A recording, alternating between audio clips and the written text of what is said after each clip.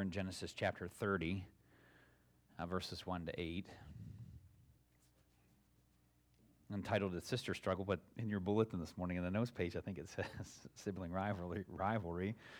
That was what I initially had entitled it, but anyhow, sister struggle this morning. Like many parents of grown children, Sadhana and Sanjeev Prasad of India are frustrated at the lack of grandchildren in the picture. But the Prasads resorted to a desperate tactic to force their son's hand. They're suing him. This is an actual picture of his parents. The couple's legal representatives said they raised him, educated him, made him capable, made him a pilot, which was expensive. The Prasads filed a suit against their son and daughter-in-law seeking damages in the amount of 50 million Indian rupees, or about $643,000 in U.S.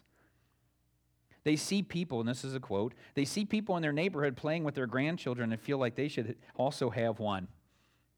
They said they didn't marry their son and daughter-in-law off so that they can live alone. So they said, in the next year, either give us a grandchild or give us compensation. Woo! How many of you don't answer that question, felt that way with your children this morning? According to CNN, such lawsuits are rare, but they highlight the strong familial traditions in India, where carrying on the family line is of utmost importance. Lawsuits like this reflect the inevitable conflicts that arise from generational shifts in perspective that include a stronger focus on work and career over raising a family. And so this couple was jealous of those around them who already had grandchildren. They wanted to experience the joy of playing with their own grandchildren instead of watching their neighbors doing that, right? They weren't content to wait on God's providential timing. They wanted to hurry the process up, right? So we're going to sue our son and daughter-in-law to say, you got to give us a child or money. And so they used the court system, a human scheme, in order to get what they wanted. And so, when we think about discontentment and jealousy, it's easy to want what others have, especially when it comes to our siblings. I know that it happened in my own family with my brother and sister. I'm not going to give you any specifics this morning, but I can tell you that each one of us has wanted what the other sibling or siblings have had or have, right? It's easy to do that, right? The grass is always greener on the other side. But here's the rest of that phrase, and unless you're watering your grass on your side. That's important, right? Grass is always green on your side. Unless you're watering your own grass, taking care of your own grass, right? Then it should be greener than anything you see on the other side. But most of the time, we're not aware of some of the hardships that go along with having a particular thing that we want. And if we knew the hardships that come along with it, we would probably not want it, right? So we're like, well, I want what my sibling has. And then if they sat down and told you how hard it was for them to get what they have, you'd be like, well, maybe I don't want that so much, right?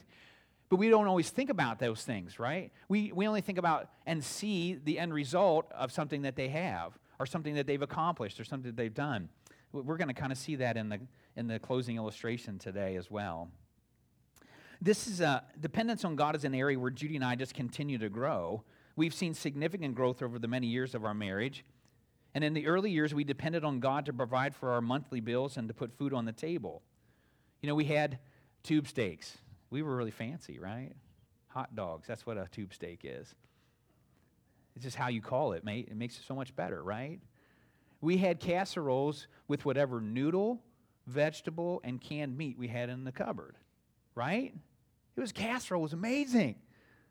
Right? We didn't go out to eat much, but, we just trusted God to provide. We depended on Him to take care of us. When we started having children, we had to depend on God to guide and direct us in raising them. As older adults, we're depending on God to provide wisdom and counseling our children as they go out on their own, have children of their own, change jobs, return to school, start their own businesses, and all kinds of things. I love the fact that my kids still call and say, what do you think about this? How do I do that? I just had a call the other day from one of my boys saying, how do I do this? And I'm like, oh, this is how you do it. Oh, that's it? But they'd never experienced it before, right? They just hadn't. And so they were like, how do we do this? Fortunately, old dad has done those things time and time again. There are times over the years where we tried to depend on human schemes in order to provide for our needs, but inevitably we returned to God for help and dependence. And so all of us have a time in our lives when we were discontent and probably jealous of a sibling, a friend, a neighbor, a fellow student, or a coworker. It's part of our human condition to want what others have. Every one of us can probably remember a time when we used a human scheme instead of depending on God. And so last week, Pastor Mark shared with us that Leah had 4 sons by Jacob because God had opened her womb. Rachel's womb remained shut at this point, and it caused her to become jealous of her sister Leah. And in her jealousy, she blamed Jacob and then devised a plan that would enable her to have children by her maidservant. She was not willing to wait on God's providential timing, but tried to take control of the situation. This human scheme would not provide the contentment that she was hoping for, as we'll see. She needed to depend on God and seek Him instead of trying to work it out on her own. She needed to learn what our big idea is today, and it's a quote from one of the commentaries. Never replace dependence on God with human schemes. We need to trust Him and depend upon Him for everything. And so the same is true for us, right? Not just for Rachel, but for us as well, that we should never replace dependence on God with human schemes. And so as you allow that big idea to kind of resonate with your heart and mind today, would you just bow your heads with me as we commit it to the Lord in prayer? Lord, we just come to you today in joy and anticipation of being able to just dig into your word and to hear from you today. Lord, we want to hear your voice. And I pray that would be the case today, that your people this morning would not hear my voice. They would not hear my words or my thoughts, but only your words and your thoughts, your principles, your ideas, your challenges to us, Lord God, your encouragement. I pray that through that they would go from this place ready to face another week, Lord God. I pray that you would bless them, that you would open their hearts and minds through your Holy Spirit. And so we just commit this message to you now for your honor and glory. We ask this in Jesus' name. Amen. We're going to look at 2 points today. Verses 1 and 2, we're going to talk about sadness, and then verses 3 through 8, we're going to talk about surrogate. And so if you have your Bibles, I encourage you to turn to Genesis chapter 30. We're going to look at verses 1 and 2 as we talk about sadness today. When Rachel saw that she was not bearing Jacob any children, she became jealous of her sister, so she said to Jacob, "Give me children or I'll die." Jacob became angry with her and said, "Am I in the place of God who has kept you from having children?" And so we see this sadness and frustration a little bit there as well. Rachel became jealous of Leah because Leah was having children and Rachel was not. Rachel's jealousy stemmed from the pressures of her culture. Gangel and Bramer say, in a society that considered children, especially sons, symbols of wealth and power, jealousy loomed as the inevitable result of Rachel's dilemma. And Rachel wasn't alone. We read so many others that were barren or infertile. And that was just almost a death sentence for women in this culture. It's like not to be able to bear children was so difficult. Neither sister is content with what God has given them. Golden Gate says one wife has children but no love. The other has love but no children. And they're competing with each other, one for love and the other for children. Isn't that interesting? They're not even competing for the same thing. They're competing for two different things because they see that the grass is greener on the other side, right? They're like, well, I want what Rachel has. That's what Leah's saying. I want to be loved by Jacob, not just loved less. I want to be loved in the same level that Jacob loves Rachel. And Rachel is saying, I appreciate Jacob's love for me, and I'm glad he loves me more than Leah, but I want children. Right? I don't have what my sister has, and so I want that. And for Rachel, love was not enough when Leah was bearing sons for Jacob. And for Leah, children were not enough when Jacob clearly loved Rachel more than her. And so the first principle that we see today here is that contentment comes when we treasure what God has given us. Where are you at today? Are you dealing with discontentment? Is there something that someone else has that you wish you had? Is jealousy gaining a foothold in your life? What does Scripture have to say about jealousy and envy? Let's look at it today. James chapter 3, verse 16. Sue read a couple of verses leading up to this one, but it says, "For where you have envy and selfish ambition," so there's envy, that's the jealousy, "and selfish ambition, there you find disorder in every evil practice." Well, that's what's going on with Jacob, or with Rachel and Leah, right? There's strife in the family. There's a struggle that's going on. James chapter 4, verses 1 to 3 tell us this. What causes fights and quarrels among you? Don't they come from your desires that battle within you? You want something, but don't get it. You kill and covet, but you cannot have what you want. You quarrel and fight. You do not have because you do not ask God. When you ask, you do not receive because you ask with wrong motives, that you may spend what you get on your pleasures. So again, this is like the desires within us is what's causing this jealousy. Proverbs chapter 14, verse 30 says, a heart at peace gives life to the body, but envy rots the bones.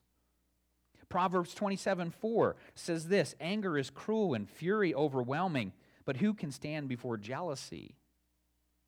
Again, Proverbs 27:4. 1 Corinthians chapter 3, verses 1 to 3 tells us this, brothers, I could not address you as spiritual, but as worldly, mere infants in Christ. I gave you milk, not solid food, for you were not ready for it. Indeed, you were still not ready. You are still worldly. For since there is jealousy and quarreling among you, are you not worldly? Are you not acting like mere men? So Paul tells the Galatian believers that one of the works of the flesh is jealousy, and that if we do any of those works of the flesh, that we will not inherit the kingdom of God. That's in Galatians chapter 5, verses 19 to 21. So Scripture has a lot to say about jealousy, doesn't it? It's like, don't do it. Don't be jealous. Be content. And so maybe you're ready for this first next step today. It's on the back of your communication card, and that's to confess my jealousy to the Lord and ask Him to forgive me. That's the first step. We have to admit it, recognize it, confess it before the Lord. And then the second next step today, you might be ready to take after that, especially after you confess. But if you don't need to confess any of that, we just need to treasure what the Lord has given me and thank Him. That's so important? So often we forget about God's many blessings, right? How He's provided for us. We don't treasure those things that He's given to us. And sometimes we just need to stop and reflect. Just stop and reflect. And think about what He's done, what He's provided, how He's taken care of you. Boy, that can bring such deep contentment, can it? When we recognize, God, You've provided in the past, and I'm trusting You to provide in the future. And we can be content in that. We can experience contentment when we depend on God instead of other human beings. Rachel was depending on Jacob instead of the Lord to provide only what the Lord could provide for her. So Rachel confronts Jacob while she is sad and hurting from the jealousy she's experiencing. She wants immediate gratification. Rachel is demanding that Jacob give her children or she'll die. Now, obviously, she will not die if she doesn't have children, but this is the extent. It really shows the extent of her sadness, her pain, and her social disgrace. She's feeling all of that. And in that frustration, in that sadness, in the disgrace that she's experiencing, she lashes out at Jacob. And we have the privilege of knowing the whole story from start to finish here. The Lord will open Rachel's womb, and she will have 2 sons. But just a side note, Rachel will die after giving birth to her second child, Benjamin. Interesting, she's like, give me children or I'll die. Well, and her second child is in birthing him. She loses her life. Rachel does not have the foreknowledge that she will eventually have her own children with Jacob. She's impatient with God's timing and takes her anger and frustration out on Jacob. There are 2 principles here that we don't want to miss. The first one is this: God's providential timing is best. She's trying to get ahead of the game here, and God still works through that. It's amazing. We've seen that all throughout Genesis here. But when we are hurting and upset, it's nearly impossible to see that God's providential timing is best, isn't it? We're in the midst of something that's really, really difficult. It's hard for us to step back and go, oh, God knew all about this. This didn't come as a surprise to Him. He's not caught off guard. He's still working. It's hard for us to do that, isn't it? I know it is for me. It's hard when I'm in the middle of something difficult to be able to step back and trust in a God who's all-powerful, who's all-knowing, who's ever-present with us. And that's why we have to have close friends or family members that we can trust to point us back to the truths of who God is and what He has promised to do. We need accountability partners that will remind us to never replace dependence on God with human schemes and to wait patiently on God's perfect timing. So a couple of questions for you today. Do you have those kind of people in your life right now? If you don't, I would encourage you to look for those kind of people. If you do, hold on to them. Do you need to trust in God's providential timing for something that you have been impatiently waiting on? The second principle from this part is misplaced anger can hurt relationships. Kyle and Dillich in their commentary said, instead of praying, either directly or through her husband, as Rebekah had done, to Jehovah, who had promised his favor to Jacob, she, Rachel, said to Jacob in passionate displeasure, "Get me children or I'll die," to which he angrily replied, "Am I in God's stead?" Which means, am I equal to God, or am I God, who hath withheld from thee the fruit of the womb? So what he's saying is, can I, a powerless man, give thee what the Almighty God has withheld? He's like, how can I do that? The cool thing here with Jacob is he's recognizing the sovereignty of God, the power of God. He says, why are you looking to me? I'm a powerless, worthless human being. I don't have any control over this. I don't have any power to open your womb. Only God does. I can't be in his place. I'm not him. That's pretty cool, right? He said, God is sovereign. He's all-powerful. And we see that both Rachel and Jacob speak without thinking and allow misplaced anger to hurt each other. Rachel was actually angry with God because she knew who had the power to give and take life. She knew that Jacob did not have that power. But in the heat of the moment, she blames Jacob. And Jacob speaks impulsively when verbally attacked by Rachel. Don't we do that too? We get attacked and our initial reaction is always to attack back. Wiersbe says this, what Rachel needed wasn't a lecture on theology or gynecology. She needed the kind understanding of her husband and the encouragement that only his love could provide. So is there something that you're angry with God about today, but you have taken it out on a loved one? I just want to encourage you today, it's not too late to just go back to that person, apologize, and ask for forgiveness. Say, hey, listen, I just said something in the heat of the moment. I was angry. I was upset. I wasn't thinking clearly, and I'm sorry. I didn't mean to hurt you. I love you. That's so important.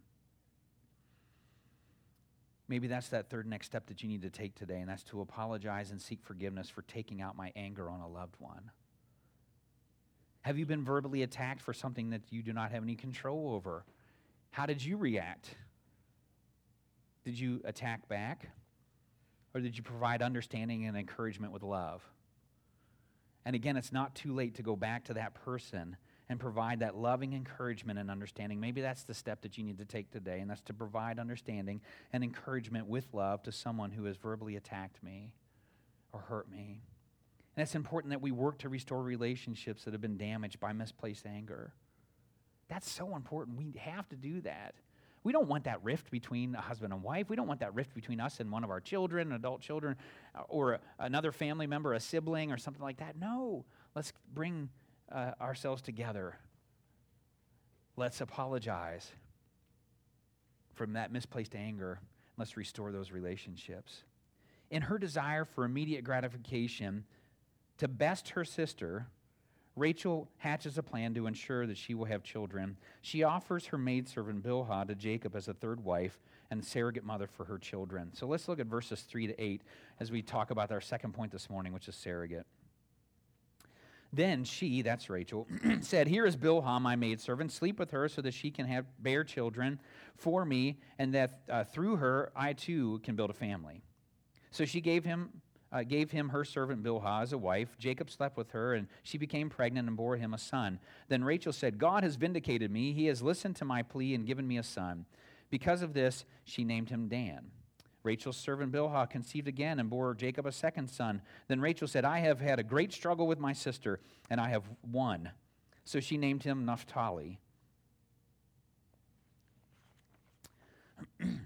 So, as we think about this, our big idea comes right into play here. Never replace dependence on God with human schemes. But that's what Rachel's trying to do here. We see her plan. In the ancient Near East, it was not uncommon for a wife who was experiencing infertility to offer her maidservant to her husband so that the children born to the maidservant would be counted as the children of the husband and wife. and not the husband and the maidservant.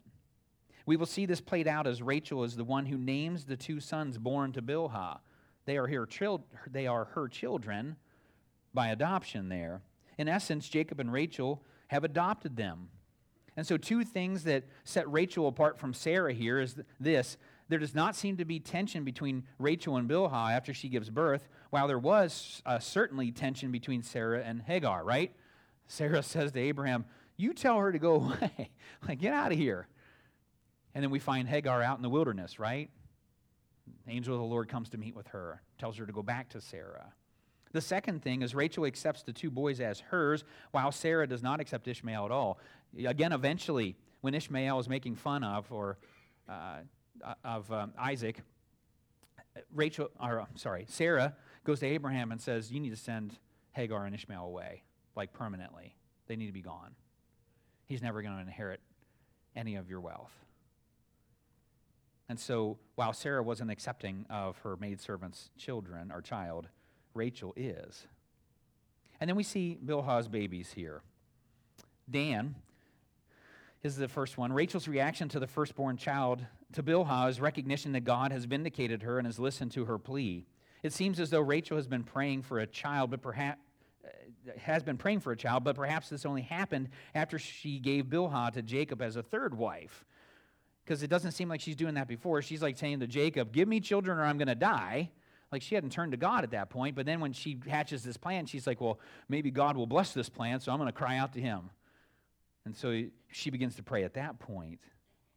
Dan's name comes from how Rachel felt after his birth. Dan literally means, God has vindicated me. Hamilton says, in such context, the verb Dan signifies justice for an individual who finds herself in a heretofore hopeless and helpless state. So she's like, before, I can't have children, but now I have through my maidservant. So God has vindicated me. So she names her child. Vindication, basically. Rachel was equally excited about the birth of a second son to Bilhah.